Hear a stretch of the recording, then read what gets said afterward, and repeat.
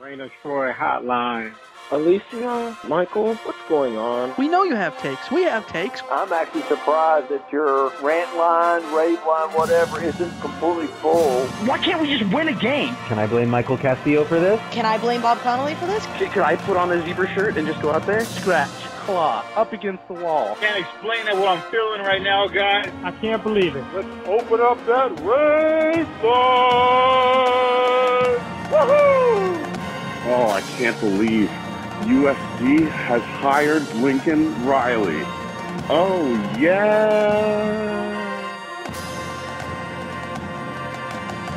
Hello, everybody. Welcome back to Rain of Troy Radio. It is the CarCast after USC's Cotton Bowl. Hold on. A loss. Wait, SC lost the Cotton Bowl? Alicia, is that right? That's what the score tells me. Yeah. 46-45. SC loses the Cotton Bowl to the Tulane Green Wave in a, I don't know, how do you call it? An epic collapse, embarrassing collapse, stunning collapse. I don't know. Stunning is the word. Fully team effort of a collapse, involved the special teams offense and defense collaborating on the collapse. SC loses at the end in a game in which Caleb Williams, a month after pulling his hamstring, throws for 462 yards, 5 touchdowns. Brendan Rice has a career day, the fourth most receiving yards in USC bowl game history. The Trojans score 45 points, 594 yards of offense. They average 7.1 yards per play, despite missing 2 All-Americans on the offensive line. And they lose 46-45 on the second to last play of the game. A touchdown pass from Michael Pratt to tight end Alex Bowen. And that was all she wrote. We are here to discuss it. Take your comments here live on YouTube and so much more. As always, you can follow the show over on Twitter at Twitter and Facebook at Rain of Troy. You can email us at rainoftroy@fanside.com. That's our phone number. You can subscribe to us on Apple Podcasts, YouTube, Spotify, wherever you get your podcasts. We are there. I'm your host, Mike Castillo, joined along with my co-host here in the Rain of Troy studio in Los Angeles, Alicia D'Artola. Hello, everybody. Hello. You put it on Twitter. Actually, you told me and then put it on Twitter. I nearly stole your tweet for a second. The most embarrassing USC collapse since the Jail Mary. Right? Yeah. Is that fair?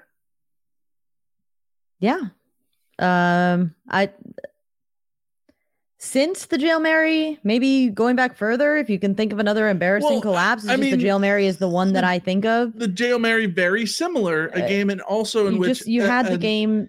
An SC player tried to fair catch and couldn't catch onto the ball. Well, yeah, that certainly is there. Yeah.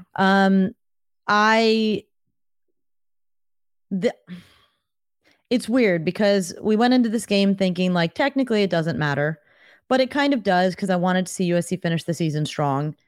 It felt for the most part like they were going to finish the season strong. We got to see Caleb Williams be incredible. We got to see Brendan Rice prove that he does have a role in this offense going forward. Absolutely. When he plays like that, we saw Raleek Brown have an increased role in this offense and look like the kind of things that we'll look forward to see him doing even more of in the future. There was a lot to be excited about here. Except that we also saw the same old that we saw all season, that the offense was able to overcome in several games against UCLA and Notre Dame and Arizona and all the rest. Mm-hmm. And in games that USC's offense was not able to overcome, like the first Utah game and the second Utah game, which the second Utah game, honestly, I sort of shrugged about it. The moment Caleb Williams pulled his hamstring, everything about that game felt like it was in an alternate universe. I don't know what that game looks like in a universe where Caleb Williams doesn't pull his hamstring, because for a long time in that game, the defense was holding up. The defense was doing just fine. They collapsed late. I think realistically, And so it probably looks a lot like the first one. Yeah. It's just a matter of, does SC end up with the ball at the end? Yeah, but that's all that was sort of put to the side. That was a weird, we don't know what that game meant. We did not know what that game meant. Yeah. And I didn't expect to have the kind of clarity coming out of this game about that game. Because Alex Grinch and this staff had a month to prepare for Tulane. They had their linebackers healthy. They had their secondary healthy. Yeah. They had their defensive line healthy. They had Tulu Tuipulotu opt in to play in the bowl game. They had Mekhi Blackman opt in to play in the bowl game. Mm-hmm. This was literally the strongest that USC was going to be on defense, was going to be in this game since the start of October, we assume, right? And yet they were worse than they were in October. They were embarrassing. Well, we look really silly, I think, for, talking in October and parts of November about whether or not the defensive struggles was tied to Eric Gentry being out. Yeah. Because through the first 6 games, we've talked about this a million times. Through the first 6 games, SC wasn't terrible defensively. No, they weren't. And that corresponded to Eric Gentry's health. Then they took a major turn for the worse, which, But this is why I have clarity about how I feel coming out of this game. Yes, right. Because when USC struggled on defense at the end of the season, I was able to look at it from a logical perspective and say, okay, what happened between the first half of the season and the second half? Well, personnel changed. So maybe that's all it was. Maybe it's just the personnel deficiencies were the situation. Instead, this game proves that no, it was the defensive staff, scheme, and personnel all coming together to be crap. Right. Because in this game, Tulane has 2 punts in the first half. The second of those punts was a literally self-inflicted gunshot wound from them. They dropped 2 passes that would have given them first downs and gave USC that stop. So in actuality, USC has 2 stops in this game. One is the opening drive, which is a reasonable stop. And then they get the fumble, which, by the way, was just sort of one of those fluky fumble. Like, it didn't look like there was anything in particular about that. It was USC being opportunistic, yes. But like every other drive in this game is a score for Tulane. And it comes down to being found out by an opposing offense. Mm-hmm. Because the USC offense that was fielded in September, the USC defense that was fielded in September was capable of getting stops aside from the turnovers that they got. They were getting stops on top of the turnovers that they got. Right. Well, that's why I think it's easy to look at it and say, well, at the time it was easy for us to look at it and say, well, maybe it's Eric Gentry being out. Because the timeline corresponds. And I think it's easy from the outsider perspective to say, well, it was the turnover luck, because that timeline vaguely corresponds. But like both of those are just not the case, because when you look at it, like SC's best, defensive game of the year was the game that they forced no turnovers against Washington State, right? Yeah. So like it wasn't just the turnovers. That wasn't it alone. No. Yeah, and I know Washington State was like the 8th best offense that SC is going to play all season or whatever. But the point is that Washington State's offensive talent, like, if you struggle probably not too dissimilar from Tulane. If you struggle with UCLA or Utah or even Arizona, if you struggle with their offenses, I sort of look at it and go, well, those are good offenses. They know what they're doing. Like, they're very, very, very good. Right. Tulane is not a bad offense, but they're not an elite offense. What we said going in was that this is an offense that can put up 35 points. They know what they're about. They're going to run the ball. Spears is going to be their main man. And I think that's what's frustrating about this game. We've said many, many times that if you as a defensive coordinator go in and say, we're just going to stop the one thing that you want to do and force you to beat us elsewhere. Well, USC couldn't even we all knew Tulane was going to run the ball with Tyjae Spears. He has 17 carries for 205 yards and 4 touchdowns. So USC knew the danger man. They knew what they were going to try to do with him, and they couldn't stop him. And they knew what they were going to get from Michael Pratt, and they let him burn them in ways that had nothing to do with his arm until the end. They knew everything that they needed to expect going in. And I have been beating the drum of USC doesn't have the personnel on defense to be an elite defense. Well, USC didn't need an elite defense to win 12 or 13 games this year, it turned out.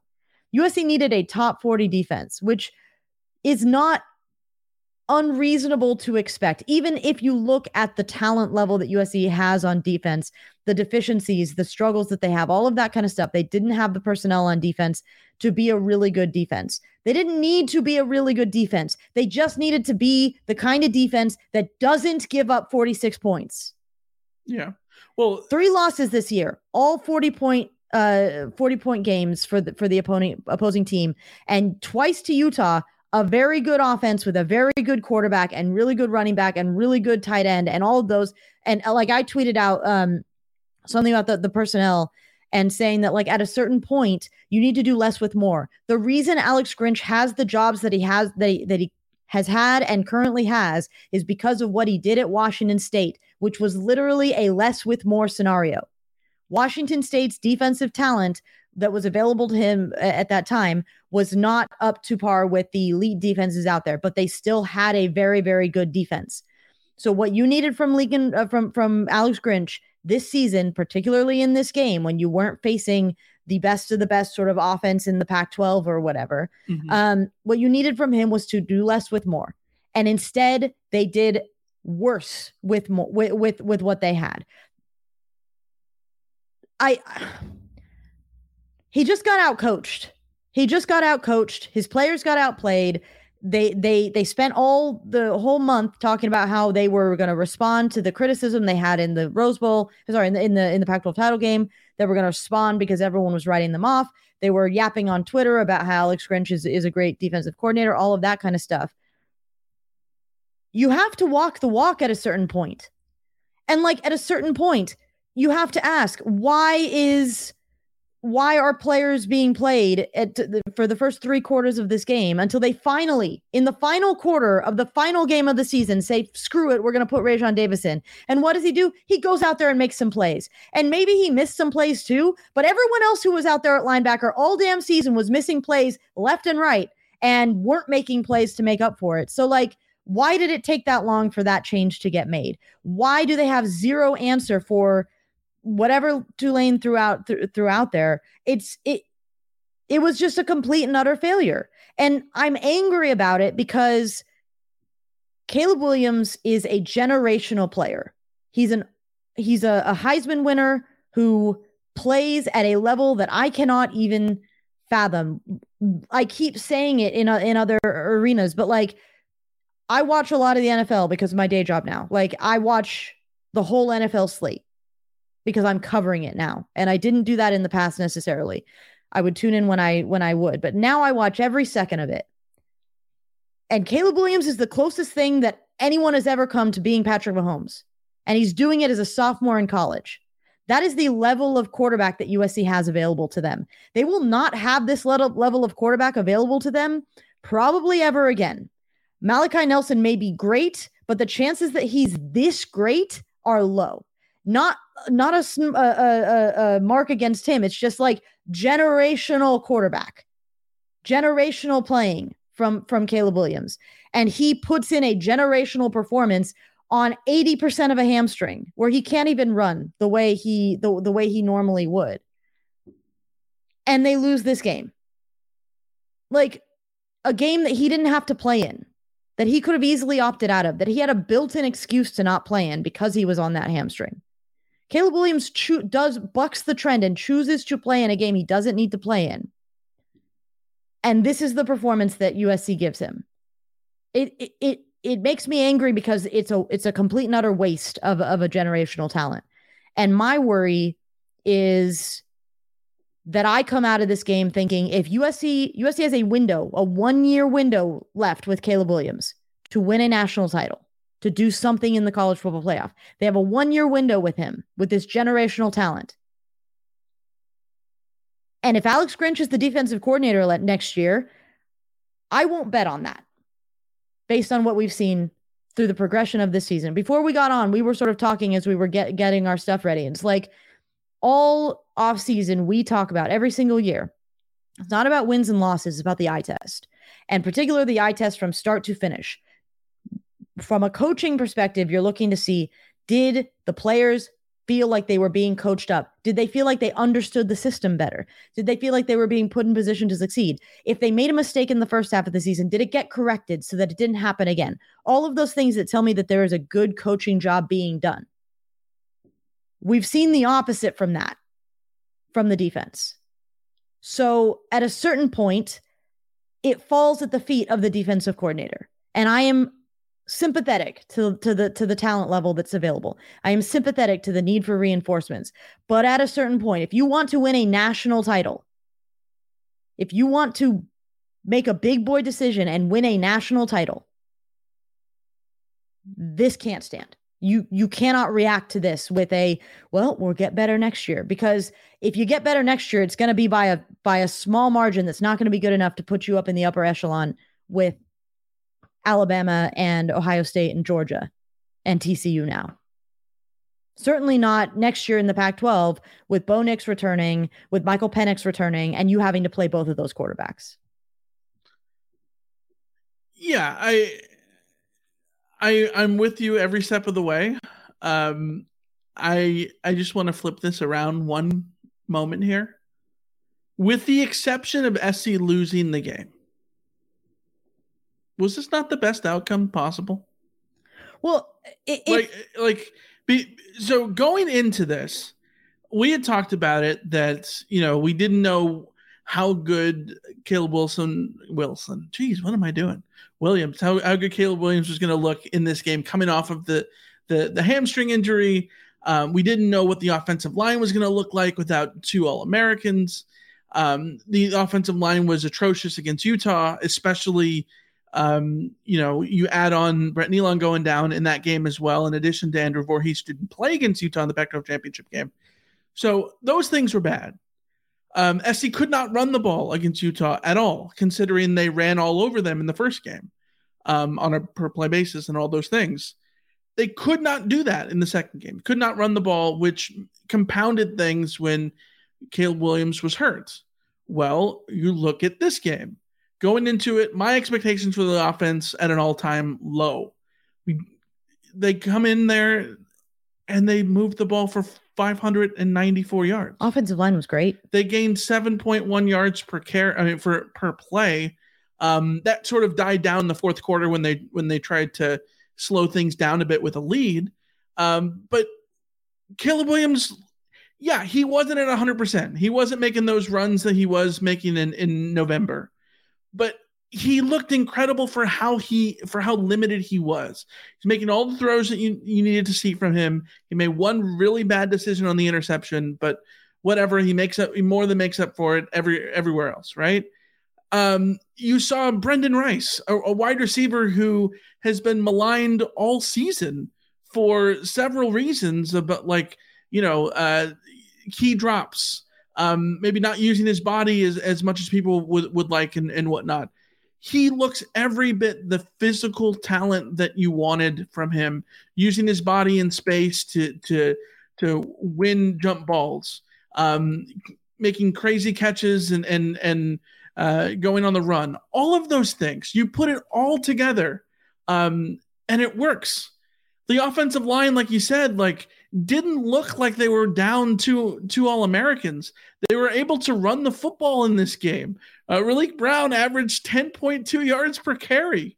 Austin Jones didn't have that success. He averaged 3 yards a pop. It was like a Sunny Bird running game with him. But the point is, they answered the bell on offense, which to me, this game was all about setting up next year. And what is it going to look like next year when Caleb Williams has to come back, have all the pressure of winning the Heisman, and can he do it again and all that stuff, and now has to do it without those guys on the offensive line like Andrew Voorhees, who's just been incredible for SC the last couple of years. SC showed that they can play without them. SC showed that they have a receiving core that without Jordan Addison didn't skip a single beat. And now they're going to add Dorian Singer and Mekhi Lemon and all those guys for next year. So you have to feel really good about that too. It was the defense that let them down again, and the defense that let them down in epic proportions at the end, especially. And doesn't that force them to make more changes than maybe they would have?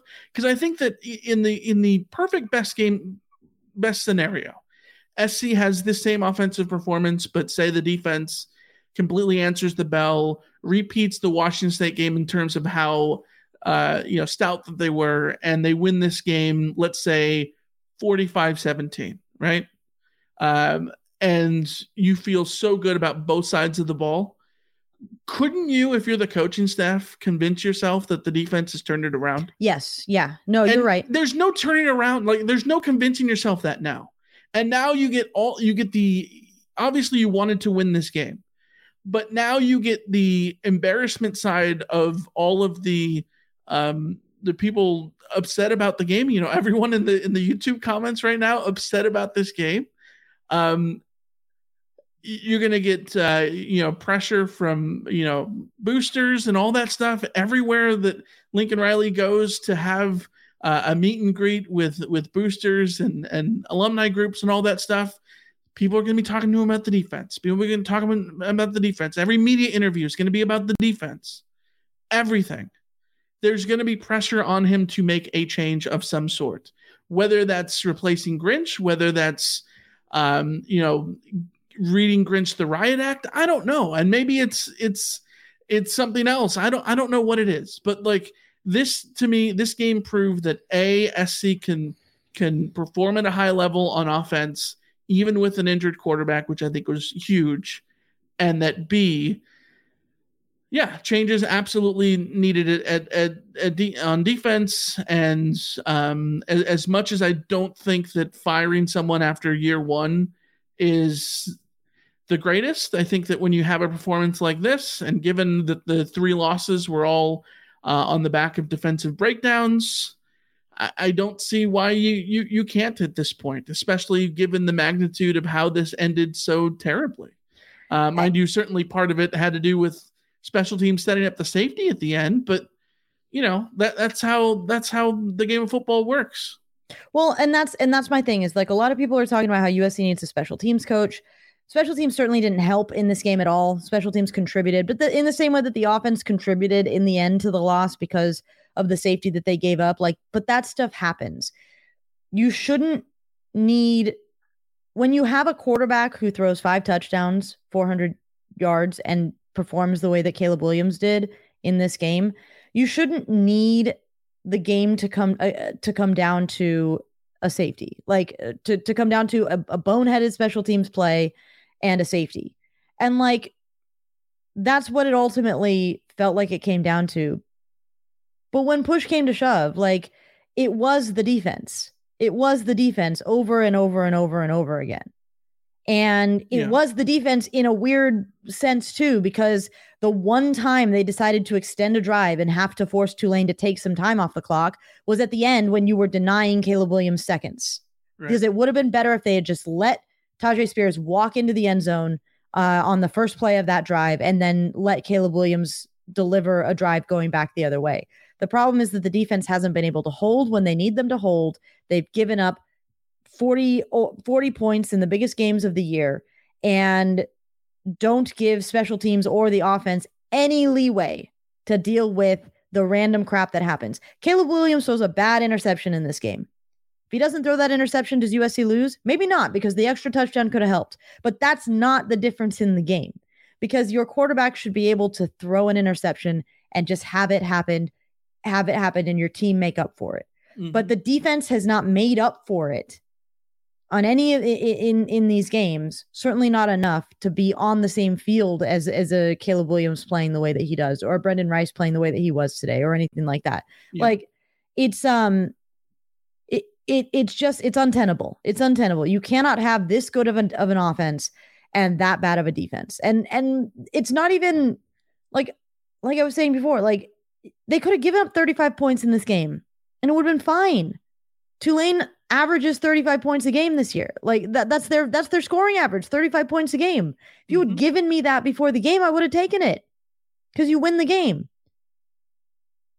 Giving up 46. Well, yeah, like so there's a tweet going around from Tony Burnett, former USC defensive back, that says we had a national championship offense and a Popeyes Bahamas Bowl defense. Yeah. And the funny part to me is I look back at the Pete Carroll era and how I always bemoaned the 2005 team when people said that was like the greatest team ever because of the defense. Like anyone who watched the Pete Carroll era could tell you that the 2005 defense was probably Pete Carroll's second worst. 2009 was probably worse. Yeah. His second worst. But yet the irony of SC would kill to have that 2005 defense. You look up those numbers, and you talked about it before, like all SC needs to do to be a playoff team is have a top 40 defense. Yeah, top 40 is just competent. That Pete Carroll defense in 2005 was like a top 25 defense, and they were bad. Like we consider them bad. Yeah, well, right? it's like Alabama fans wanting Pete Golding fired because they gave up 20 points a year. Like 20 point, they average 20 points. Like you would take, but why do Alabama fans want Pete Golding fired? Yeah, they want him fired because he gave up in the two losses that they had. They gave up 30 and 40 some odd points in the losses. That was the issue. I'm less concerned about the losses in the sense of, if you're going to be a good team and you're going to lose to good teams. Yeah. Go look at Ohio State, right? Ohio State's two losses, they give up 40 points, right? Like now I know Ohio State fans want Ryan Day fired, so maybe it's just a rhetorical question. Everyone hates their defensive coordinator. But at this point, in college football, if you lose, the odds are that you're giving up 40 points in a loss. But you're doing that just is the case. Doing that to Michigan and Georgia is different than doing that to Tulane. To Tulane, yes. But UCLA by the metrics is the top 5 offense in the country. You know what I mean? Yeah. This is what I'm saying. Like, to me, it's less about those losses. It's about the consistency of week in and week out. Just like we talked about before, it's less about the eye test. I mean, less about the record. It's about the eye test. It's about which the general the full story matters to me than the individual thing. Which, by the way, if you watch college football, certainly during bowl season, you come away realizing that no one can tackle and everyone sucks. Yeah. Like if you watch TCU and Michigan and Ohio State and Georgia, you saw a lot of missed tackles. You saw a lot of miscues on defense. Yeah. So that's not necessary. I mean, it's an issue. I'm not saying it's not an issue. Yeah, and I'm saying giving up 40 points in a game is not a problem. It's giving up 40 points several times and the way that you did it. Well, I saw a tweet somewhere. I don't remember who sent it, but who USC gave teams wins where they led for all of 7 seconds or something like that. Yeah, Tulane didn't lead until the last minute, and Utah didn't until the last. And that is the biggest, I think, criticism you can have of this defense is when you need that, and that's the difference between a defense that is opportunistic and takes care of business. Yes, USC's defense in the first half of the season was opportunistic. Right. They didn't take care of business this year. That's what they needed. They needed to step up in the moment. It doesn't matter if you gave up 4 touchdowns earlier in the game. Can you get the stop at the end? And they get Tulane into 4th and 10, and what happens? Yeah. They give up an easy pass. Yeah. They 29.3 yards per completion is insane. Yeah, when you only have 8 completions. Right. Like, this is not an all-world quarterback that you're facing. Right. So I thought Pratt did not look good at all in this game. I thought he ran effectively. Yes, but I was expecting Tulane's efficiency on offense is weird because you look at his passer rating is 201.5, but that's all just because of the huge plays. He was 8 of 17, Pratt was, but there were some drops in there. I don't think he found the consistent success that, say, Drew Pine found. And yet these are completely different games. And that's part of because against Notre Dame, SC forced Notre Dame to be one-dimensional and go to the pass. In this game, Tulane was one-dimensional in that they were a running team and completely gashed SC, averaging 9 yards a carry on the ground. Oh, and then just put in a bunch of 50 and 60-yard passes just like randomly thrown in there. Yeah. And you can't give up those. You can't give up 10 yards of play. No, you can't give up chunk plays to a one-dimensional team, and in a game like this, a team that becomes one-dimensional, and especially one that becomes one-dimensional because by choice, because they're gashing you with the one dimension that they want to use against you, right? Yeah. Which is what happened in this game for Tulane, is that they knew that they could run all over SC with Tyjae Spears, so they were just going to keep doing that. And he runs for 205, which is insane. It's a lot of yards. SC should not be giving up, 100-yard rushers, especially 200-yard rushers. With 12 yards a carry for him. Right, yeah. And a longest of 62. At one point, he had a $152, and 110 of it was on 2 carries. So, yeah it's, the SC, this is a defensive loss of, epic proportions. And you talk about the key moments there. And, yeah, SC leads this game not only the entire way. Tulane doesn't lead until the last 8 seconds, but even on top of that, SC was killing clock in the fourth quarter, as they should have been going down the field, because they had this game up by 2 scores. Seemingly everything was in hand. They gave up a touchdown drive to make it a 1-score game, and then the Max Williams play. Let's talk about the kickoff that leads to the safety. This has been a talking point all season. USC's lack of a special teams coordinator, and SC is, struggled fielding kickoffs for a long time. They did not fair catch them, and then they started fair catching them, and then Max Williams tried to fair catch a ball that he probably should have just let go. I don't know.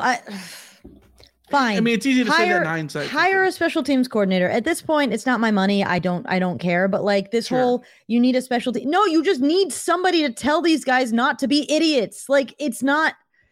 USC had a special teams coordinator for a decade, and everyone hated him, and special teams sucked. And all we spent every episode was talking about how terrible the special teams was. Like, I don't think that's the fix. I think the fix is literally just players not being boneheads, but also watch college football across the country.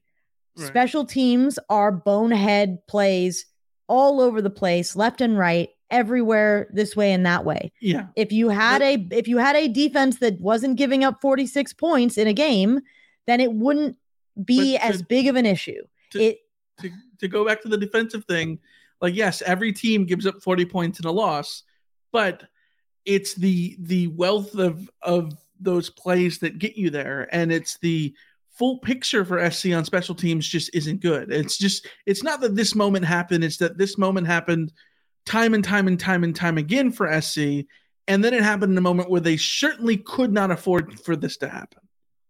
Right? Like, it's just it's all of it. It's all of it. Yeah, that's it.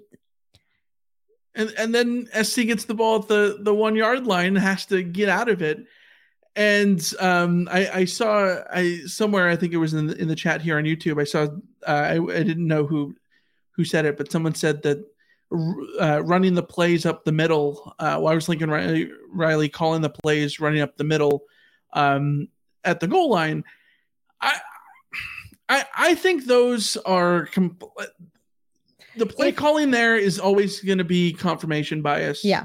If Caleb Williams is rolling out, and the pocket collapses and he takes a sack, then why didn't they just run it up the middle? Yeah. And so I don't know. To me, when you have field position there, you have to win your blocks up front. If you don't win your blocks up front, it doesn't matter what the play call is. You're sort of doomed. Yeah. And SC was not winning the battle on the line of scrimmage there. And didn't matter what the play calls were. It wasn't going to work out. It's unfortunate too, because the offensive line really did do an outstanding job for most of that game. Yeah. And in that moment, they didn't get the job done, and Tulane got the better of them. Right.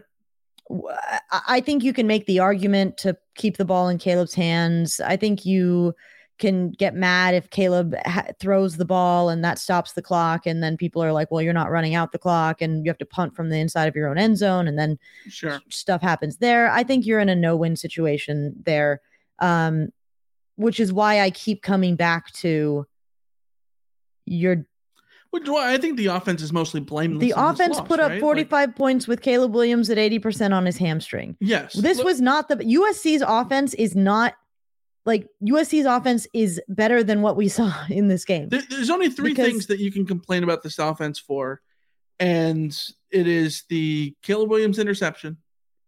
Which was a bad interception. It was just a bad decision. Settling for field goal attempts twice. One of them that was missed. Yeah. So if you from 52 yards, so like I can't even get mad at Dennis Lynch for that one. Like it's a 52-yard kick. College kickers usually don't make those kicks. It's fine. Yeah, and you should have won the game despite that, anyways. Yeah.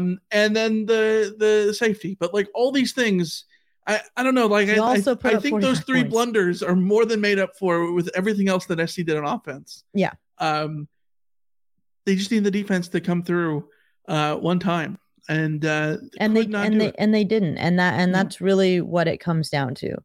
So that's the big question that we have going into the off season is, what do you do about it? And I think that there's a train of thought that if you're Lincoln Riley, you can go in and say, or certainly Alex Grinch can go into Lincoln Riley's office and say, hey, look, we just got Keon Bars. We just got Mason Cobb. We just got these guys who are Christian Roland Wallace. Like we're bringing in Tackett Curtis and these guys recruiting and stuff. Like we're going to be better next year. I promise we'll do everything we can to be better next year, blah, blah, blah, blah. Or if you're Lincoln Riley, you can understand that Alex Grinch has been your offensive coordinator for how many, like, this is where I'm frustrated is like, one of the things that we said going in with Alex Grinch as the coordinator was that USC's defense was so bad this past year that like we would take the level of bad that Alex Grinch was at Oklahoma because it would be an improvement. Mm-hmm. Like it would be to average 25 points a game given up would be a vast improvement. You just sort of looking at the score bugs and stuff like this. They gave up 40 points once all of last season. They gave up 30 points 5 times. So whatever, like you would have taken those numbers. The problem is that like those numbers are part of the reason why Oklahoma didn't get over the hump with Lincoln Riley, despite his Heisman winners, despite his electric. Well, that's what Sooner Boy 69 told us. Well, and somebody I pinned a message in here. David Garcia says, I hate that this has given the idiot Oklahoma fans validation about Grinch. I'm with you. I'm right there because I went into this episode thinking like, I'm going to have to sit here and say, you know what, Oklahoma fans, they were wrong about a lot and they're bitter and stupid, but they were right about like the Alex Grinch experience is very frustrating. This is the question that I have for Lincoln Riley. He has been living the Alex Grinch experience for, this is now the 4th year. Mm-hmm. So is Lincoln Riley going to be ruthless enough of a head coach to recognize that this train is not going to take him to the promised land? We do have some post-game quotes from Lincoln Riley now. Chris Trevino tweets, Riley asked about the confidence in DC Alex Grinch. He said they just played the game 15 minutes ago. Alicia, you know the only good thing about football season being over? There's literally nothing good about the football season being over. It's just an endless wait until the fall. See, that's where you're wrong. It's tournament season. The best way to take your mind off the endless wait. That is true. I may not want to watch the men play, but the USC women are pretty awesome. Exactly, but it's not just SC. There's high-stake basketball moments all over the country. But you know what? They get even better with Prize Picks. So you're saying the only thing better than watching Juju Watkins is taking the more on Juju Watkins? Bingo! You can now turn your hoops knowledge and love of Juju Watkins into serious cash, because you can now win up to 100 times your money on Prize Picks with as little as 4 correct picks. Turn $10 into $1,000 with college basketball, NBA, and NHL entries. Best of all, Prize Picks lets you get on the action on more than 30 states across the country, including Texas, Georgia, and California. That sounds pretty good to me. Yeah, download the app today and use the code RAINOFTROY for a first deposit match up to $100. That's the Prize Picks app with the code RAINOFTROY for the first deposit match of up to $100. Pick more. Pick less. It's that easy. He's not going to go into big picture stuff at the moment. Quote, "We will take a deep dive of it." I read that and I think that's not a bad thing. That's a He very easily could have said that, you know, he has the utmost confidence, blah, Yeah. blah, and all that. And mind you, these are just words. So yeah, yeah, they don't mean anything. It could have been the vote of confidence thing or whatever. The fact that there wasn't a vote of confidence does say something, because if you're Lincoln Riley and you have to look Caleb Williams in the eyes after that performance, and you have to understand that he wanted that game bad and you didn't put his team in a position to get it. And there's the videos of Caleb Williams sitting on the sideline, on the bench during that final drive for Tulane, like just looking the way that all of us at home felt. Like there's no way they're getting the stop here. Like they're not getting the stop. Mm-hmm. And once you've lost that confidence, like I don't know how you can go back in and say that that this is the way to go. Do I think that USC is going to make a change? No, I still don't. The 99% of the time you don't make a change after 1 year of a coordinator. But it feels like they should. It feels like you can't come back from this. And that's sort of where I'm at. I can't come back from this on Grinch. I'm always of the thought that if you're going to get fired in year one, something has to be egregious. You have to be related to Paul Hackett and turn Russell Wilson into a pumpkin and get fired for it. You know what I mean? Like, yeah, it has to be truly bad. I don't think, despite all of the criticism for Alex Grinch, and rightfully so, I don't think it has gotten to that point until 8 seconds left in the game against Tulane. Okay, you know what I mean? Hold on. Can I read you? Go. October 15th, 42 points. No, I hear you. October 29th, 37 points. November 5th against Cal, 35 points. Yeah, no, Colorado, 17 points. I got you. November 19th, UCLA, 45 points.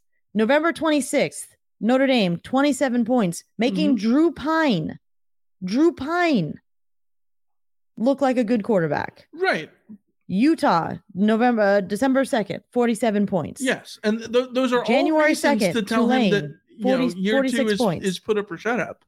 I think that to my point, it has to be like otherworldly bad to fire someone in year one. And for me, the way this game ended solidifies that. Like that it is. Like it's now, like, you know, you absolutely can do it. You know what I mean? Like it doesn't matter how we got here. We got here. Like, you know what I mean? Yeah. Yeah. I just there's like a scale. I said, there's a scale to this. Yeah. Like just because it took me to get to the 8 seconds to the end of the game to say that yes, you fire Alex Grinch isn't support of everything that happened. Like I know that, you know, fire and not fire is a binary choice, but but that's not how you get to that decision. You know what I mean? You feel what I'm saying here? Yes. Yeah. No, that I get you. I get you. And like I said, I don't think that Lincoln Riley will pull that trigger. My hope would be in the background that you contact Jim Leonhard from Wisconsin And if he's formerly from Wisconsin, and if he's willing, you literally throw whatever salary he wants to come. And if he doesn't bite, then maybe you just give Grinch another chance. But like, I think USC should in the background find somebody who they identify as the best possible addition and see if they are willing to come. But I think it's 95% more likely that Alex Grinch will be USC's defensive coordinator in 2023 or for the 2023 season. So you have to live with that. And the plus side is that you do have guys coming in from the portal. You do have guys coming in from the recruiting staff. And maybe that's the difference. Where my faith in the DC has gone away is that you can sort of hand him a few better players. But if you're not capable of scheming up to stop Tulane from scoring 46 points, then how are you going to be capable of scheming up something to keep Ryan Day from beating you in a title game or, Alabama, or like, because that's the level that USC should be looking at least in 2023, which is why I think the timing on this is so frustrating. Because if it felt like USC, if the window felt like it was going to be open in 2024, then I would just feel differently about this, because 2023 wouldn't be looming the way that it feels like it's looming. But to me, it's looming. And we hope isn't very encouraging going into that season, given what USC potentially has in Caleb Williams. Yeah. Warren in the chat says, why isn't anyone putting blame on Mario for not getting the catch? I think absolutely is the trigger point. It's dumb. I think that's the trigger point for sure for SC to get into this whole mess. But like, you still have to make the stop as well. Like both of those things can be, but both those things are the problem. I guess my thing is not catching the ball one time is a problem for Mario Williams. But like the special teams problems go more beyond that. And defensively, the defensive problems go beyond the last drive, but like the last drive is just the epitome of exactly everything that was wrong with SC on defense. And it's not just about the last drive either. It's that SC got in the point where they gave up the drive before that to make it a one-score game to where the safety ended up mattering, right? Well, and yeah, that's the thing is that they gave up that touchdown drive with 4 minutes left in the game. Yeah. And that was the kickoff that he blunders, and it was an absolute blunder, and it's a huge mistake, and it's unacceptable.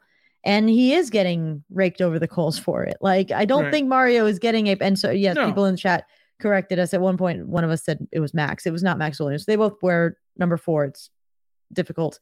When you're on live, by the way, it's really difficult. It's tough. This is a team that has 2 M.A. Williamses wearing number 4. At one point, they had a Nico Fala and a Fala Nico. Yeah, it's like there was a class in which they had a Jalen and a Jaden Watson sign. Struggle bus. But either way, like, yes, those individuals are gonna get raked over the coals, and rightfully so. But like, there's a level at which the buck has to stop higher up than, Mario Williams making a blunder, then, Justin Dedich not making his block on that, on the safety or anything like that. Like, it has to come from the full picture, and the full picture of the game realistically is that USC did enough to win based on USC's offense did enough to win the game. Mm-hmm.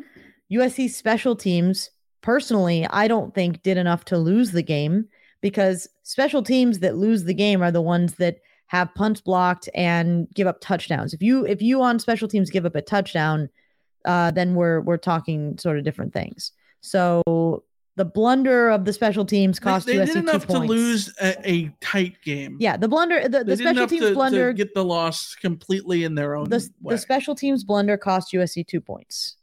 So okay, yes, that's bad. It's certainly in a game you lost by 1. That's bad. Yes, absolutely. Well, that's the other thing too. I didn't even think about that. I didn't even think about the point aspect to it. Because my thought was, okay, let's just say that SC. Well, if let's say they start at the 25 on that drive and they just go 3 and out. Mm-hmm. Same thing when they go 3 and out and it's not a safety. Tulane has the ball and comes down. It's 45-37. They're down by 8. For their 2-point conversion to tie it. Right? Yeah.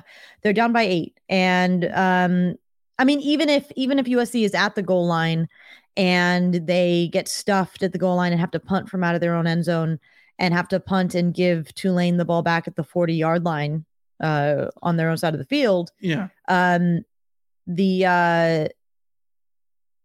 Tulane still had to go down and get the 2-point conversion, which they probably still could have done if they didn't overthink like their first 2-point conversion. So like, this kind of stuff happens. It's part of the issue. I still go back to you gave up 46 points. I don't know. There's not much more to say beyond that. Yeah. Well, there are mistakes. There are always mistakes. Every team makes mistakes. It's part of playing football. The broader picture has to be what you ultimately look at. And the broader picture for USC in 2023, unfortunately, ends with a really, really outstanding quarterback, a really, really outstanding offense, and inefficient defense on the other side. Yeah, absolutely. Also, I wanted to mention for the record, like, if you want to talk about like blaming the offense or having like Lincoln Riley take blame for the play calling or anything like that, like we spent some significant portions of this season also talking about how could the offense help the defense?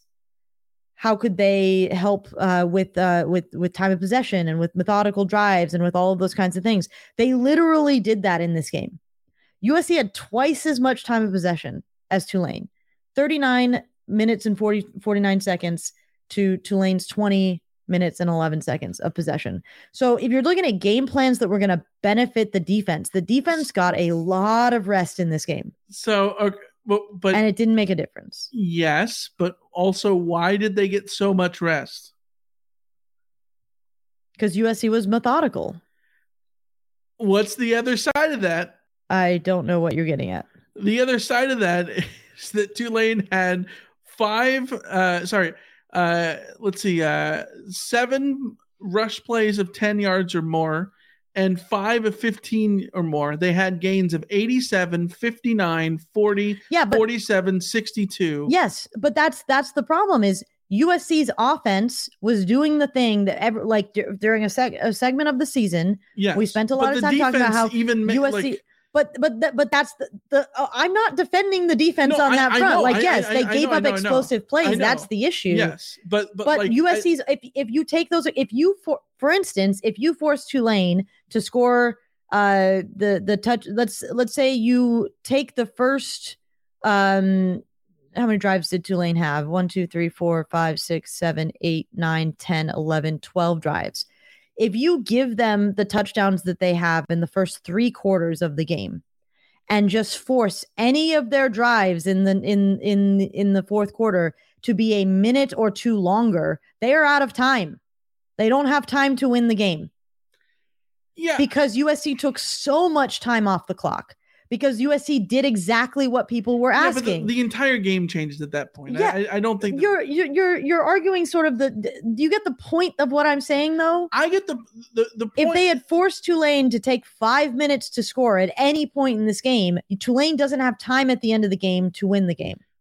I took your point as you saying that we had talked about after the Utah game. Well, if SC was just methodical, the defense would be rested and they could make stops. Keep your defense off the field. That didn't help because the defense was off the field. But when you point out the time of possession, the 39 minutes for SC, really it's 40 minutes to 20 minutes. That's not just because of the offense. That's a big part of that is because the defense was getting gashed. But the offense was getting the ball back, and they had first drive was 9 minutes and 2 seconds. Yes, but both sides second of the drive ball play was into 5 that. minutes. Yeah, but there's not a zero sum on that. I'm not saying it doesn't matter how long it took Tulane to score on the other side when USC's first 2 drives take 15 minutes off the clock.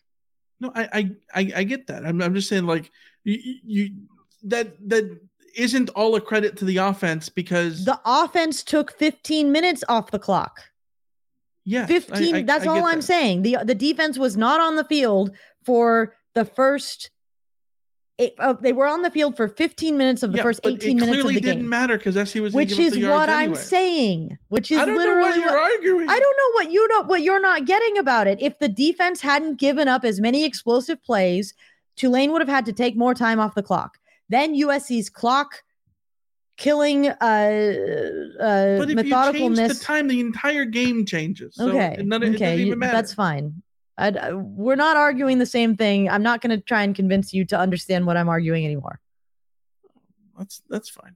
Anyways, let's take a quick break and a quick break to talk about open up the mailbag or the question, the chat bag, whatever. You got a question, fire it away in the chat. Throw in question before it helps us catch those outs.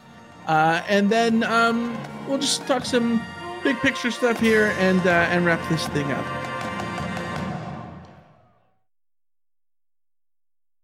First of all, big picture going into next year. Very quick 3 words, which I know you're not going to be able I'm to bad do. at that, so. I know. Yeah. 10 second response. Rapid fire. Do you feel better or worse about next year right now? Worse. Well, I don't know. Okay. Better, because Caleb Williams is that damn good. Okay. Caleb Williams is so damn good that he's going to carry USC to a 10-win season no matter what happens with anybody else on the team or the coaching staff. He's carrying USC to a 10-win season, and I feel very, very strongly about USC's receiving core that's coming back. Brendan Rice having an outstanding, ridiculous game. That's the Brendan Rice that you want to see. Bringing back Mario Williams, who in the end had 6 catches for 35 yards. A few of those catches were very important. They were 3rd down conversions, and he had a couple almost catches that were just a little bit off and that were almost there. Taj Washington comes away with 109 yards. Great from him. Michael Jackson had a really strong outing with just 4 catches for 31 yards, but those tunnel screens to him are really, really exciting. Terrell Bynum's involved. Kyron Hudson's involved. Raleek Brown looked like that's the blueprint for USC at running back going forward. Like, there's so much on this offense to get so excited about. They're going to even the offensive line, for instance. USC managed to, in a game where they didn't have Andrew Voorhees and they didn't have Brett Nealon, that offensive line, for the most part, is coming back. Yeah. So, yeah, so like that is extremely encouraging for me on this offense, because now I feel if we're just going to block this out, and this is not a 10-second answer, we're going to block this out, offense and defense, right? So on offense, how am I feeling going into next year? I am pumped because Josh Henson does such a good job with what's given to him that 5 on the offensive line. Well, I don't think that 5 includes like All-Americans unless Justin Dedich takes a step forward. As a center, if he chooses to come back. But like, you can work with the 5 that USC had there. You lose Bobby Haskins, but you just added a big tackle from Florida. So plug and play. The 5 that USC has on offensive line, I'm feeling good. I'm not going to worry about USC's offensive line going into next year. Yeah. So well, I've talked about it that schematically, I think SC has really matter. Yeah. that Lincoln Riley scheme and his blocking schemes and everything just benefits them. It benefits them and puts them in a position to succeed. It's difficult to make that up when you have a guy go down in the middle of the week, like with Andrew Voorhees ahead of the Pac-12 championship game. Mm-hmm. But whole off season, I think when you have a month for these guys to move around and gel, they play much better. Was the offensive line amazing in this game? No. The holes in the running game were not there like they were all season. And they certainly missed Voorhees and Nealon. but they were more than good enough for SC to win this game. And that was something that you could not say at the beginning of December against Utah in the Pac-12 championship game, which was the problem for why SC couldn't overcome Caleb Williams' injury in that game. The other thing too is the offensive line gave, as GS in the chat says, the O-line gave Caleb Williams plenty of time to throw tonight. Yes, and that's a Caleb Williams who couldn't use his full force of mobility to escape from pressure and create more time for himself. So the offensive line, I think you're feeling very good about it. I think you're feeling extremely good about the defense, about the offense in general. Move on to defense. Way worse. Because to me, I'm less certain that the additions that USC is getting through the transfer portal will be the difference between USC having a defense that lives up to what the offense is putting on the table for them, and versus just a defense that continues to be vulnerable in the most important moments of the game. That to me was the indictment on Alex Grinch in this game. It wasn't necessarily like, I think you can make an argument that there were personnel issues 100% that played into this, because there were missed tackles by veteran players. There were guys who were flat out in position to make a play and didn't. And that's always going to impact the performance of your defense. And if you change out those players for better players, then those plays can rack up and you can start to improve on defense. So like there is that way of thinking. But in the critical moments, we've seen from Alex Grinch, he has not had an answer to the other team. Mm-hmm. That's my issue. So I go less confident about. It was so fascinating because earlier on in the season, the big talking point was the halftime adjustments. Yes, he had gotten better as the game had gone on, especially defensively. Looking back at the ASU game is prime example of that. And ASU, Rice, Fresno State, games in which SC just continually, Oregon State got better as the game went on defensively.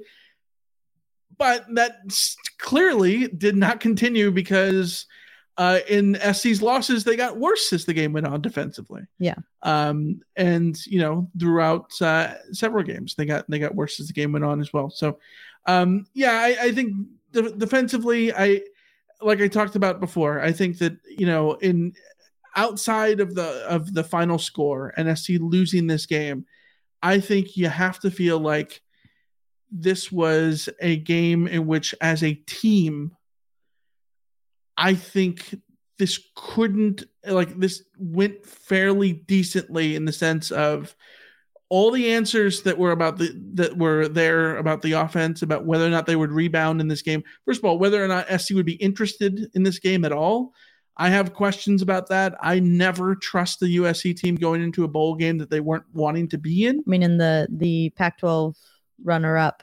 Yes, there was the Pac-12 runner-up curse. There was, which continues to be true. 0-11 they are now.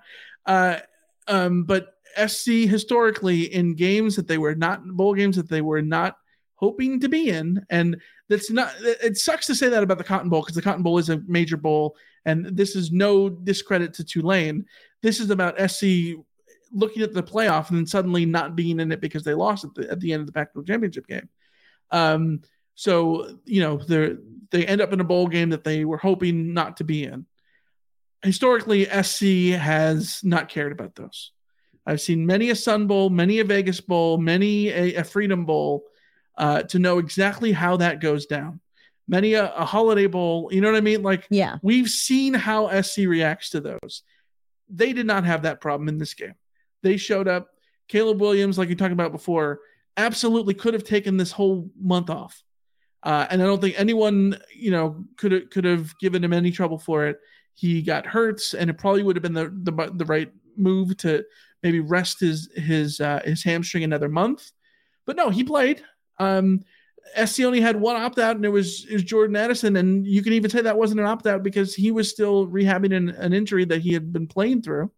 So Thule played. Mekhi Blackman could have opted out if he wanted to. He played. You know what I mean? Like, SC gave a damn, and they showed and they answered the bell. They did not no-show this game like the 2012 Sun Bowl, and I think SC deserves a lot of credit for that. Lincoln Riley deserves a lot of credit for that, given SC's history. That said, defensively, everything was terrible, like we talked about. And like I said early on in the show, the optimistic view is that this is now puts everything to a critical point to where they have to make changes on defense. And Lincoln Riley now does not have the ability to look back at a good bowl performance and say, you know what, that was something to build upon and solidify that his faith in Grinch and all that stuff. No, that does not exist. He doesn't get that luxury. And I think that's a good thing going forward, because even if Grinch doesn't get fired, I think that at least puts the onus on those conversations to be difficult and force changes.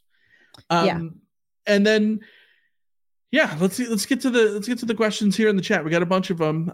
Start filing through these. West Texas Mike, did you like the field goal to go up 15 rather than go for it?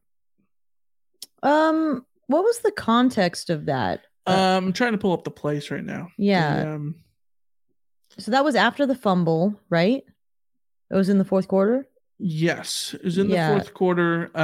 It was a 3rd and 9 from the Tulane 31. 3rd and 9 in that context. I think it was the right play to. So here's the thing. If you're Lincoln Riley, can you really anticipate Mario Williams dropping a fair catch at the 2-yard line? Yeah, with 4.5 minutes to go in the game. Yeah, like you go up 2 touchdowns with the 2-point conversion. I think that's the right call. Yeah. Did it backfire a little bit? Sure, but again, how are you supposed to anticipate Mario Williams making a boneheaded play and then your offense giving up a safety, and then the way the game ended? I'm not going to be too harsh on at 3rd and 9. That's yeah. I don't think that's the one. D Moore 912 says that Grinch needs to resign, not be fired. I think we talked about this years ago when people had said this about Clay Helton, that he needs to resign and be embarrassed and all that stuff. We all, I shouldn't say we all, because not everyone has the luxury, but if you have a job right now, would you resign out of shame? No, you wouldn't. Why should we expect anyone else to resign out of shame out of their job? No, if you have a job, you are not going to resign. You're going to make them pay you to go away. Yeah. You would be dumb otherwise. You know what I mean? No, that I understand the sentiment, but that's not how it works. For the records, it was a 3rd and 9. USC completed a pass, so it was 4th and 4. So it probably was more reasonable. Yeah, you're right. To try to attempt it, but I'm still going up 15. I think that's a fair. Yeah, if they don't get that 4th and 4, and Tulane comes down and scores, people are roasting Lincoln Riley for going for it there. It's the whole confirmation bias thing of outcome bias. So Torrin says, Alicia Michael, is there any way to get a transcript of the comments? As painful as the game was, these comments are absolutely gold. You just gotta rewatch it and scroll it through. So we have it set up to where the live chats will replay with the content. So if you go back and rewatch, all the chat will act as if it is live. But I don't think there's a way to just print out a thing. Yeah, I don't think. But yeah. No. Warren says, why? We already talked about that one. Sorry. David says, so when are we just going to call the AT&T Stadium a curse? Now. I think that's valid. Yes. It felt like a curse before. Now it's definitely a curse. SC has not won in a domed stadium since 1995. And all 3 of those losses at AT&T were painful in their own right. Yes, absolutely. 3 different kinds of painful, but all painful. Aren't you glad we didn't make the trip? Thank God. Whew. AJ says, how do you expect USC to beat Oregon, Washington, and Utah next year? By outscoring them. There you go. First of all, they get 2 of the 3 at home. Yeah. I think will be helpful. Secondly, as good as those teams are going to be offensively, certainly Oregon and Washington, I don't know where Utah's going to be in terms of who they got coming back. Is Cam Rising coming back again? I think we still don't know, and I still don't. I'm sort of assuming he is because I don't see talk about him with the draft. Yeah. So, as good as Oregon and Washington will be on offense, they should be top 10, top 5 offenses in the country. Yeah. SC should be there, right there with them. So yeah, you just have to be somewhere close defensively, right? Alex says, why wasn't Caleb under center when they pinned there at the goal line? It takes much more time at the line of scrimmage to get to the ball to the running back. Totally a bad call. This is a nationwide debate about short play calls from shotgun that I don't think we have time to litigate here. It's just because that's the way that the offense runs. I do not care about this. I know my hill to die on. It's a lot of people's thing about going under center.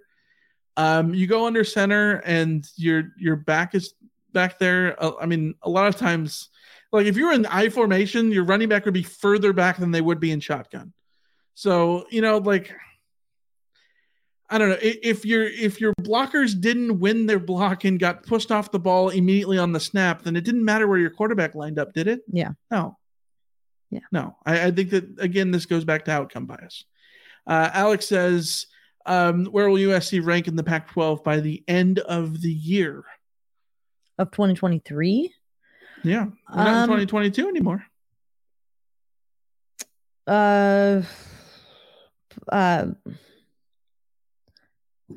It depends on which side of my brain is working. If the side that is thinking about the offense is working, number 1, and if the side that's thinking about the defense is working, then number 4. I don't know.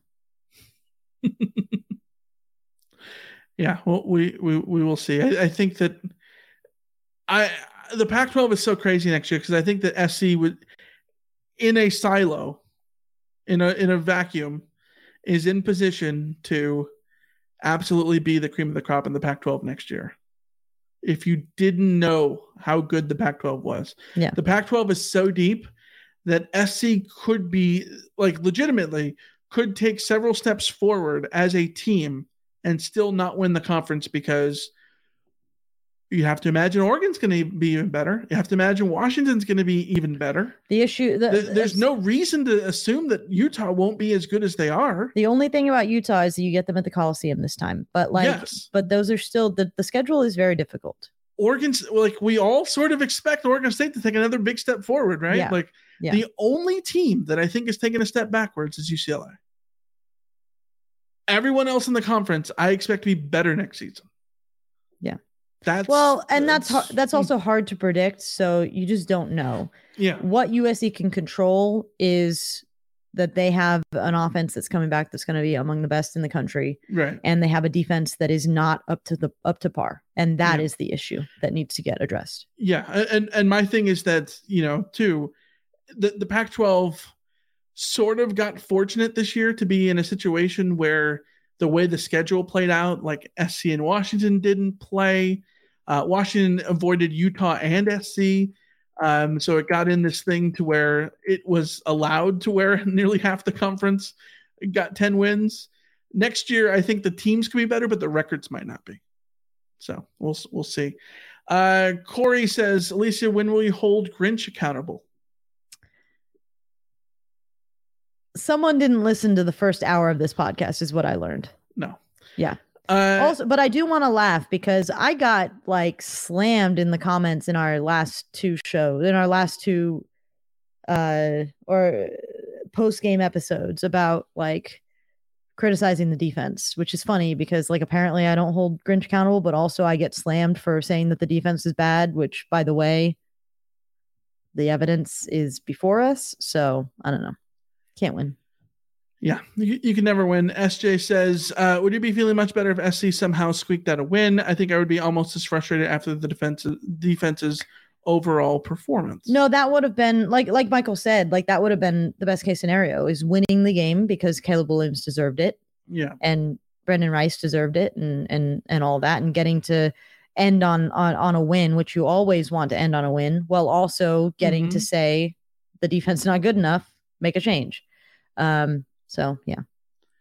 Yeah. Christopher says, what do you think of Raleek Brown today? Where do you project his role to evolve next season?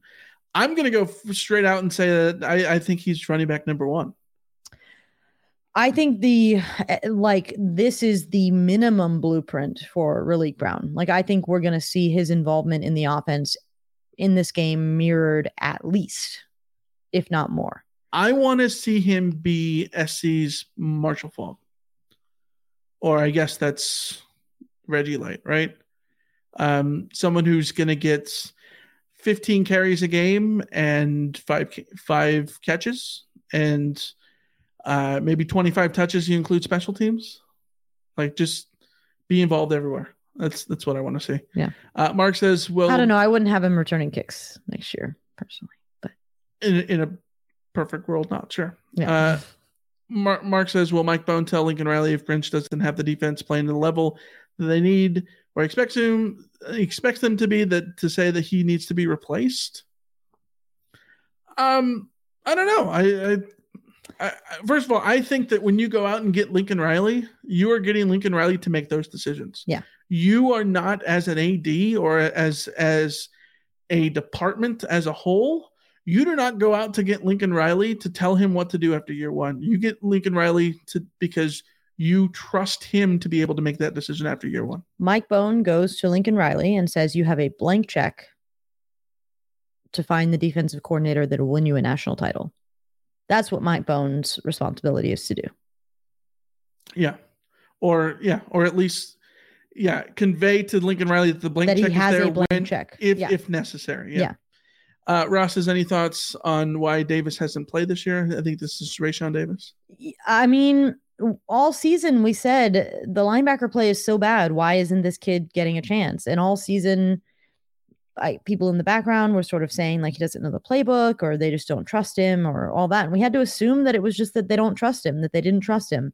Finally saw him. And as far as I'm concerned, was he the savior of the defense? No, but he was certainly not worse than the linebackers that USC had playing for them all year. And he made some plays. So why didn't Rayshawn Davis get a chance? Because they didn't trust him. Should they have trusted him? To me, on evidence of this game, they should have trusted him instead of continuing to put out players that straight up were not good enough to be on the field playing for USC. Yeah, for sure. SJ says, do you think Bohn has the power of will to force changes on D? We just basically talked about that. Pontracam says, how much do you pay Jim Leonard? Blank check. Blank check. Yeah. Yep. What's the highest paid defensive coordinator in college football? That much. It's probably like $2.5 million or something. It's probably somebody making that. Yeah. I don't know. But the other thing too is you give them the reference isn't hitting my head. The blank check will be fine. Last question, D-Moore 912. Who can we pick up from on defense from the portal? Already picked up quite a few guys. There continue to be quite a few guys out there. That's what most of our shows for the foreseeable future are going to be sort of looking at. So stay tuned. Which perfect segue to talk about the future of the podcast. This is it. It's over, guys. We're done. Last podcast we're ever doing. Thank you and goodbye. See ya. We will be back as always every Monday night here during the off season. We're going to come up with our offense or our off season plan as we go forward, but we will be back for sure next Monday. We're not going to have a Fallout episode for the Cotton Bowl because we've got some personal stuff to deal to later this week. So we will be back next week, Monday, and then tell you all of our off-season plans then. So get ready for that. Just so you all know, Monday 5 Pacific. That's going to be our off-season schedule. Yeah. We will sort of keep that up, and if anything changes as far as adding additional episodes or doing other things, we'll let you know. But Monday at 5:00, short of other random things Pacific, that come up, right 5 p.m. Pacific. Yes, live on YouTube, and then after that, if you're listening on Apple Podcasts, you'll probably have it up by Tuesday morning. So first thing in the morning, hopefully. So that's all we need to tell you. Thank you guys as always for joining us here on the CarCast. It's been awesome. Doing this year has really, we've talked about before, really revived the pod, doing it live and hanging out with you guys after games. even if SC wins or loses. These have been a blast to put together. We appreciate you guys for joining us. As always, be sure to like and subscribe, like the stream, subscribe to the channel so you can join us every time going forward. If you're listening to us on Apple Podcasts, be sure to leave a review. 5 stars helps us grow the show so much there as well. So until then, we will see you. Happy New Year. We'll be back next Monday. And yeah, so long and farewell. See ya. See ya.